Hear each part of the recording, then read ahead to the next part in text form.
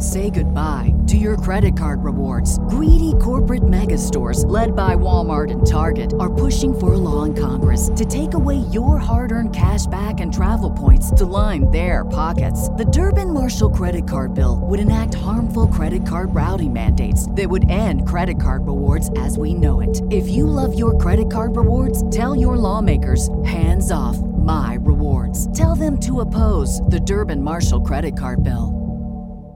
The future is a hefty responsibility and not one that we take lightly. But then taking things lightly has never been what Hefty is about. That's why we've created the Hefty Renew program that turns hard-to-recycle plastics into valuable resources like park benches and building materials. To participate, simply fill up an orange Hefty Renew bag with accepted items, tie it up, and drop it in with your regular recycling. That's it. It's that easy. It's time to rethink recycling with Renew. Particular valued resources may vary by geography. More info available at heftyrenew.com. Just between us.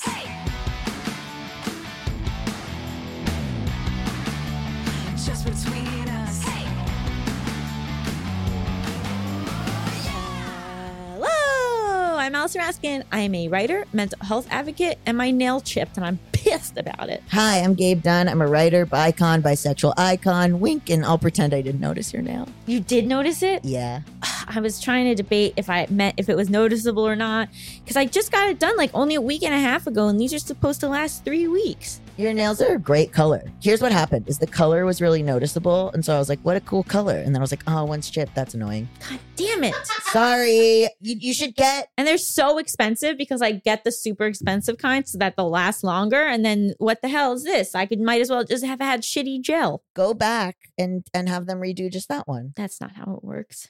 Yes, they can. You absolutely No, can. but it's been over a week and a half. Doesn't matter. But I would have to pay so much money to have them do that. No. Yes. These people are gouging me, Gabe. You don't understand. If you go back and you complain and say the one nail broke, they'll just redo it. But for what price? $0. No. What? Yeah, it's like $15, $20. I'm not going to do It's that. their fault. Is it though? I think it's their fault. If it happened like the next day, then they'll fix it for free. But if it's been like a week and a half, they're not going to fix it for you. What if you got a matching color just of regular nail polish and you just kind of filled in the gap? You don't understand what it's like to be a woman. This is Just Between Us, a variety show filled with heartfelt advice Ridiculous games. and brutal honesty. I've lost all capacity to understand womanhood. Yeah, you don't get I it. sound like your dumb boyfriend. Yeah, exactly. Why don't you just go back and tell him it doesn't work? As if I don't live in fear at the nail salon. Well, we have got a very fun episode and a juicy XXX. Well, I guess it's not that explicit. No, it was like very like heartwarming in some ways. We have an interview with Myisha Battle all about sex advice, but it became like more like just like how to keep the relationship going. Yeah, it was lovely. She's a sex and dating coach. Yeah, and it was just about intimacy more so, I feel. Did it seem like I also knew what I was talking about? Definitely. You asked a specific question. I didn't even know what that was. Oh, cool. Yeah. You know, I feel that you've learned a lot. Thank from you. like in your early dating days of our friendship. You know what I mean? Oh, I was just making stuff up. No. No, like I was making stuff up. You were also like more defined, and now you're like very much like, well, who knows? Yeah. Well, I've interviewed a lot of sex therapists as Right, well. yeah. And I took a class on sex therapy. It was a 2-day seminar class I took for grad school. And what'd you learn? It's not real. Sex Well- isn't real, and no one's having it. I learned we learned this thing about that the Viagra pill that they tried to have for women and how it's not real. Lots of interesting things. I wish I remembered more of it. Probably a placebo effect. Well, no, it doesn't even work. I know, but if you take it, you might have a Yes, placebo effect. maybe. And then the second day of the seminar, I think the teacher got ill, and I felt like that's my one nightmare. That you have the poops and you have to be running this all day seminar. Oh no! know. You knew it was the poops. Well, I suspected. Can reasonably assume. I was about to make this dumbest joke where I was like, the libido pill for women. You mean a shoe sale? What? You're so out of touch with women. I'm out of touch with men too. I'm not like enough of a man to know the joke. Later on in the episode, we'll be talking about millennials Oh, no. and what's it like to no longer be the young ones. Sure. Up next, we've got an exciting interview with our highly esteemed guest, Myisha Battle. Stay tuned. Just between us. Welcome back to Just Between Us. It's time for the juiciest, most scandalous, most controversial segment known to all of podcasting. Tough questions. This week on the show, we have Myisha Battle, a certified sex and dating coach, author and educator, and host of KCRW's How's Your Sex Life podcast. Her book, This Is Supposed to Be Fun, How to Find Joy in Hooking Up, Settling Down, and Everything in Between is available now. What a great title. Thank you. So we've talked to sex therapists before, but something I want to kind of dive in with you is what are the most common issues that you see people bringing to you that maybe people don't realize are as common as they are? Yes, absolutely. There's definitely a lot of crossover between what I work with clients on and sex therapists. I'm a certified sex coach. So I just want to make that distinction for your listeners because I am not a licensed mental health practitioner. And that's the main distinction between a sex therapist and a sex coach. For me, I wanted to work with clients directly who identified as pretty well, no other issues going on, just stuff going on in my sex life that I don't really understand or know how to work through. And those are very common concerns that most of us think are just us. Mm-hmm. So big ones are low libido, mismatched libido in a partnership. Those I get a lot throughout the life stages. My company is called Sex for Life because I do think that, sexuality is something that will ebb and flow throughout the course of life. And we're all going to experience challenges at some point or another. I think those are the top big two that I get over and over again. I am a dating coach as well. So I work with people who are looking for partners, and that's obviously a big concern. But I work specifically with folks that want to make sex a part of that experience. So I'm not here to say, wait 3 days before you have sex. That's not my vibe. I'm here to say, what is the kind of sexual connection that you want with a future partner or partners? And how do we set you up for success to get that? I know there's some kind of disagreement over the idea of someone being low libido, high libido. And in reality, it's more just about being able to access your sexual desire and whether or not there's too much going on in your life to be able to access that. So what is your point of view on that? Do you think some people are truly low libido, or is it more that there's maybe more barriers for them? There's definitely nuance to it, like I said, over the course of someone's life too. So someone who in their 20s, say, identified as very high sex drive, they may have had hormones on their side. And then moving into partnership later on into life, noticing that, as things calm down and you establish trust, consistency, routine with someone, sexual desire does tend to wane. And we see that. There's a fantastic book by Esther Perel called Mating in Captivity about this. And I definitely recommend it to a lot of my clients to learn more about this phenomenon. But yeah, I think that it's worth exploring the idea that sexual energy does ebb and flow, whether that's, on a biological level, meaning your estrogen or testosterone changes at some point in your life, or there are life circumstances that, what I like to say, sit on top of desire and make it more difficult to access. So I think it's a little bit of a both and I think you're going to get a lot of that from me in this conversation, because that's definitely who I am. I'm a yes and kind of person. No, that's good because everybody is so different. And so we're always wary of experts who are and this is definitely the answer for everybody. Yeah. I've just seen too much. I've seen too much, and I've talked to too many people about the specifics of their life and their challenges to know that there's not one reason for low libido. One reason that I think we don't talk enough about for low libido is, being on the asexual spectrum, and some people really don't recognize that for themselves because it's a whole identity that they would have to, really grapple with and kind of understand and come into. So, they might just be beating themselves up relationship after relationship, because they just don't have the same level of desire as their partners. Can you dive into a bit more about the spectrum of asexuality and the amount of people that might fall under it without realizing? Yeah, I mean, it's hard to say, right? I mean, sex data is so hard to gather because people lie.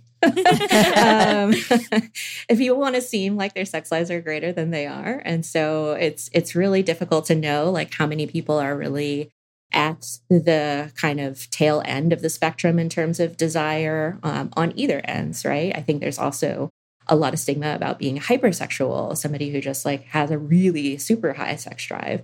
So yeah, it's difficult to know how many people would fall into that bucket. What I have seen though, is that when I work with clients who may not know that asexuality or gray sexuality exists, they sometimes are scared and they're sometimes relieved. I think specifically when I mention gray sexuality, which is I don't really think about or care about sex and haven't my entire life, except under certain circumstances. There might be a specific partner who they found sexual connection with them for whatever reason was just something they were interested in, something that piqued their interest. Or it could be that like from time to time, they might get a pang of interest in sex, and that might look like more of a relationship to self. So engaging in solo sex.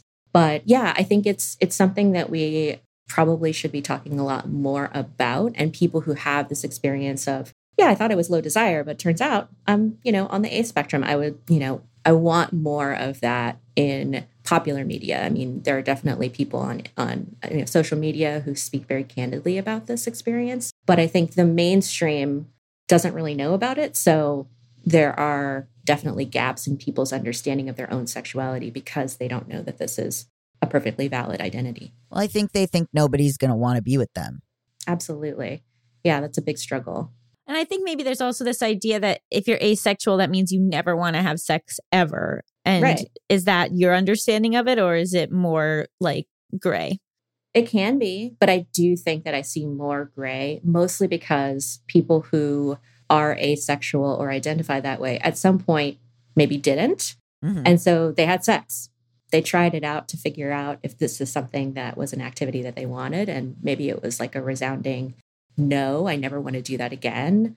It's just not for me. Or it may have taken years for them to like keep trying and be like, oh, maybe it's the partner. Maybe it's something that I'm doing wrong, kind of testing things out for themselves for a time. And like I said, it can manifest in a relationship to self. So some people might say, well, if I have a masturbation practice, but just don't like having sex with other people, does that make me asexual? And I think that's a personal choice of how people want to define. Yeah. Or like you said, being interested in sex under certain circumstances, or, I'm thinking of like demisexual people or things like that.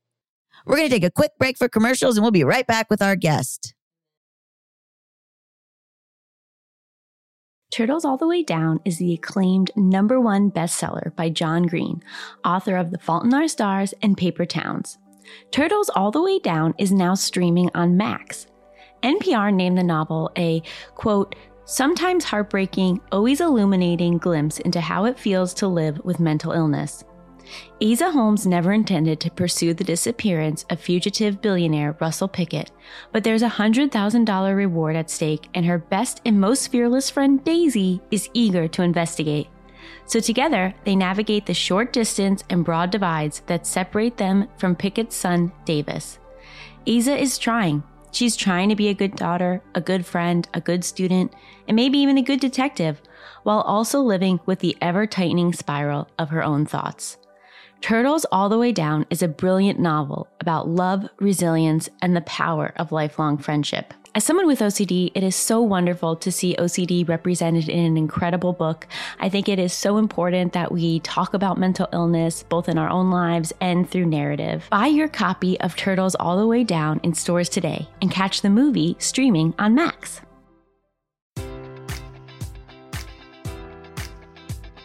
Enjoy all your favorite sports like never before at BetMGM. Sign up using code Buckeye and receive up to $1,500 back in bonus bets if you don't win your first bet. When you register with BetMGM, you'll get instant access to a variety of parlay selection features, live betting options, and the best daily promotions in the business. And with BetMGM at your fingertips, every play and every game matters more than ever. Place your money line, prop, or parlay bets with the king of sportsbooks today. Sign up using code Buckeye and receive up to $1,500 back in bonus bets if you don't win your first bet.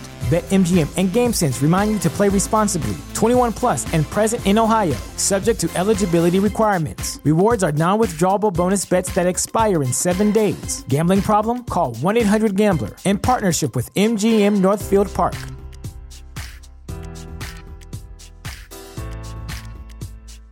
The future is a hefty responsibility and not one that we take lightly, but then taking things lightly has never been what Hefty is about. That's why we've created the Hefty Renew program that turns hard-to-recycle plastics into valuable resources like park benches and building materials.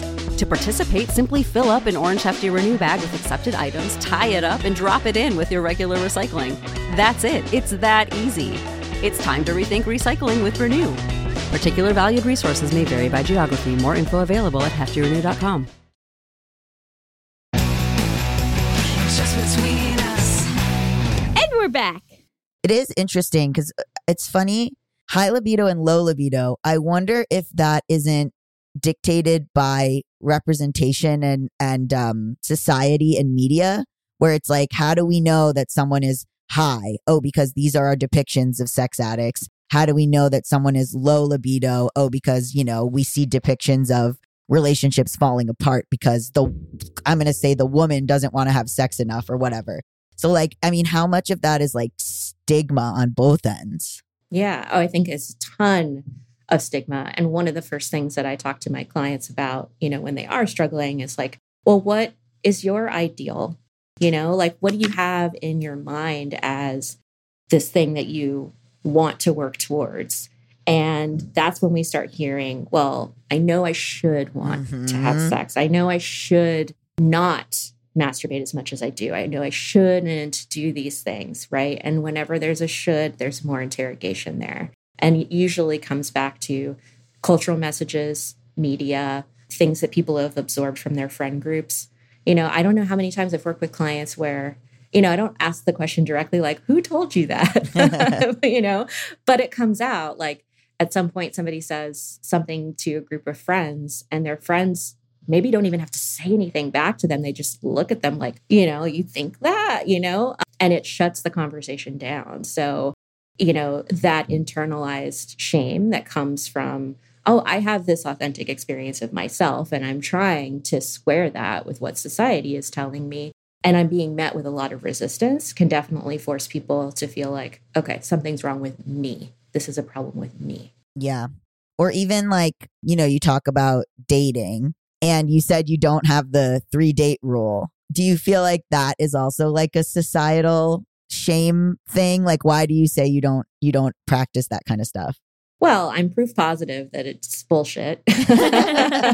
I had sex with lots of people on first dates and had romantic partnerships with them because I was with people who respected me, Right, you know? Sure. So there's that. But then I also think that all of these things, you know, whenever you're kind of trying to discern whether a source of your sexual information is good or going to be, you know, helpful for you, really check to see if they are giving those black and white statements of, you know, this is what you have to do to be this type of person.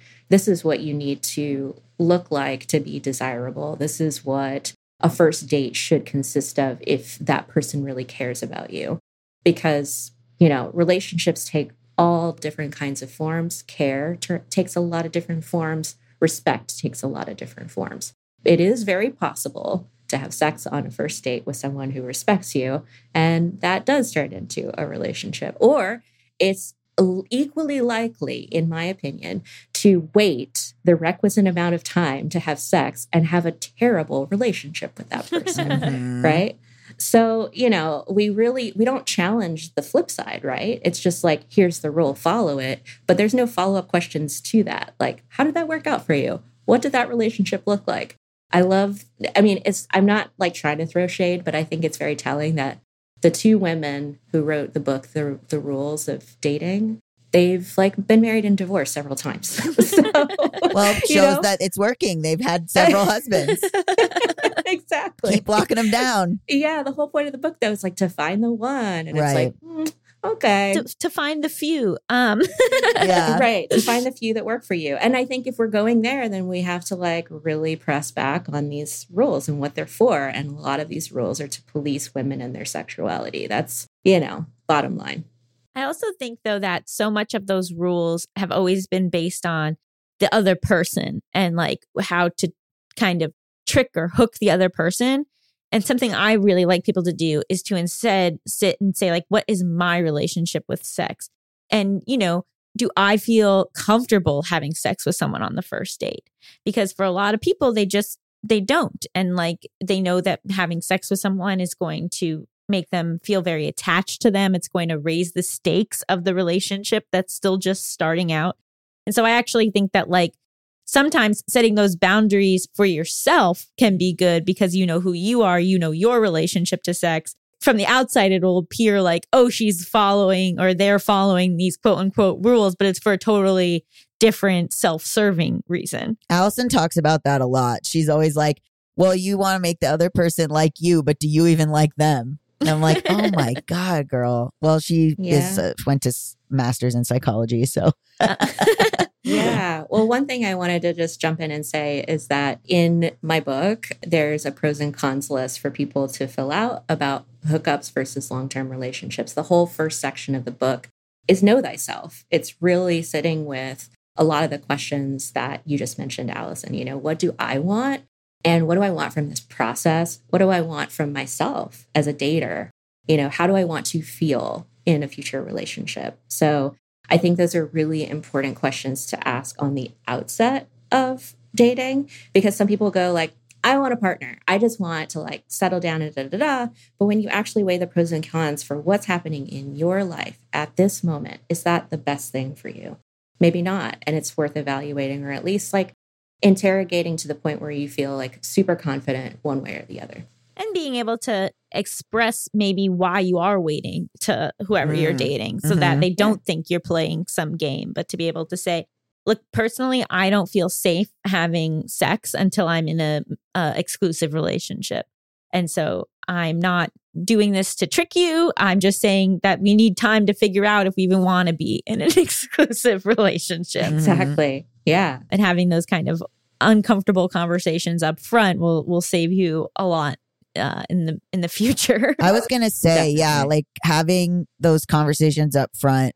Like, how do you do that? It's also, in my experience, I would say that I am a high libido person. If you're a fan listening to this show, I know. I always thought of you more like a monk. Okay, whatever.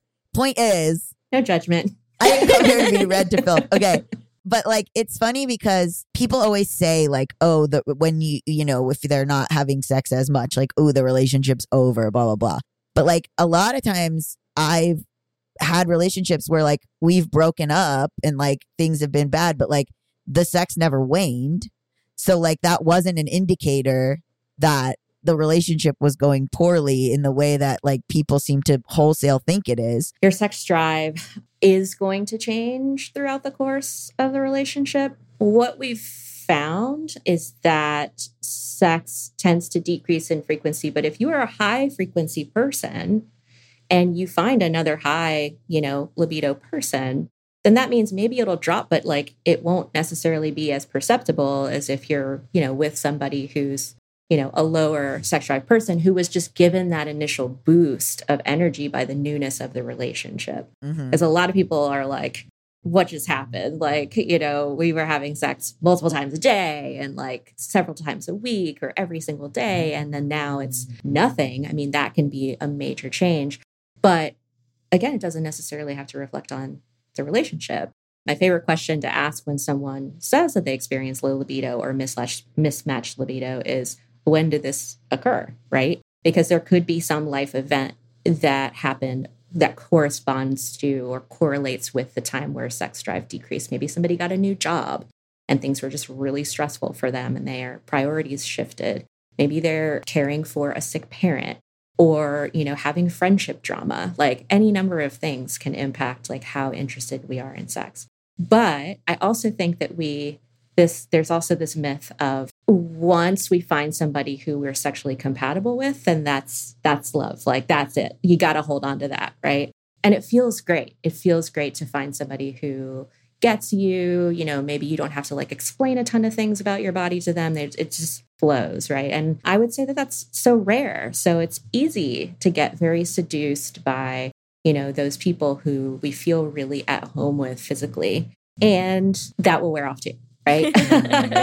So, or if it doesn't, it might keep you in a bad situation. Exactly. It will taper off for sure, because that new relationship energy, that limerence can be so intoxicating, but it usually does start to chill out. And if you have an entire relationship that's full of limerence, and then maybe it's worth kind of checking in and seeing like what's going on here, because that emotionally volatile relationships can provide that like kind of endorphin rush, and sex can be really thrilling in those types of relationships. But are they the most healthy choice for us?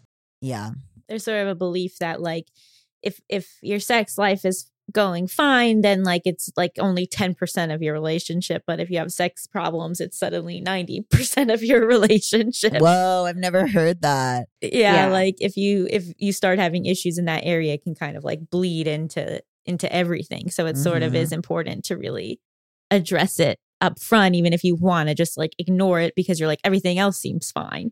Right. Because it's not just a conversation of you left your dishes in the sink. It's you left your dishes in the sink and we haven't had sex in 3 weeks. Right. It's like everything is compounded. Yeah. So I see that a lot. If you want to hear the rest of this episode, and let me tell you, you do, head over to patreon.com/justbetweenus. And for $3 a month, you can get access to all of our podcast episodes in full ad-free. You can also get merch for this podcast at justbetweenuspod.com or AllisonRaskinExposed.com. Okay, that's it. Tatalatitu. Tatalatitu. Just between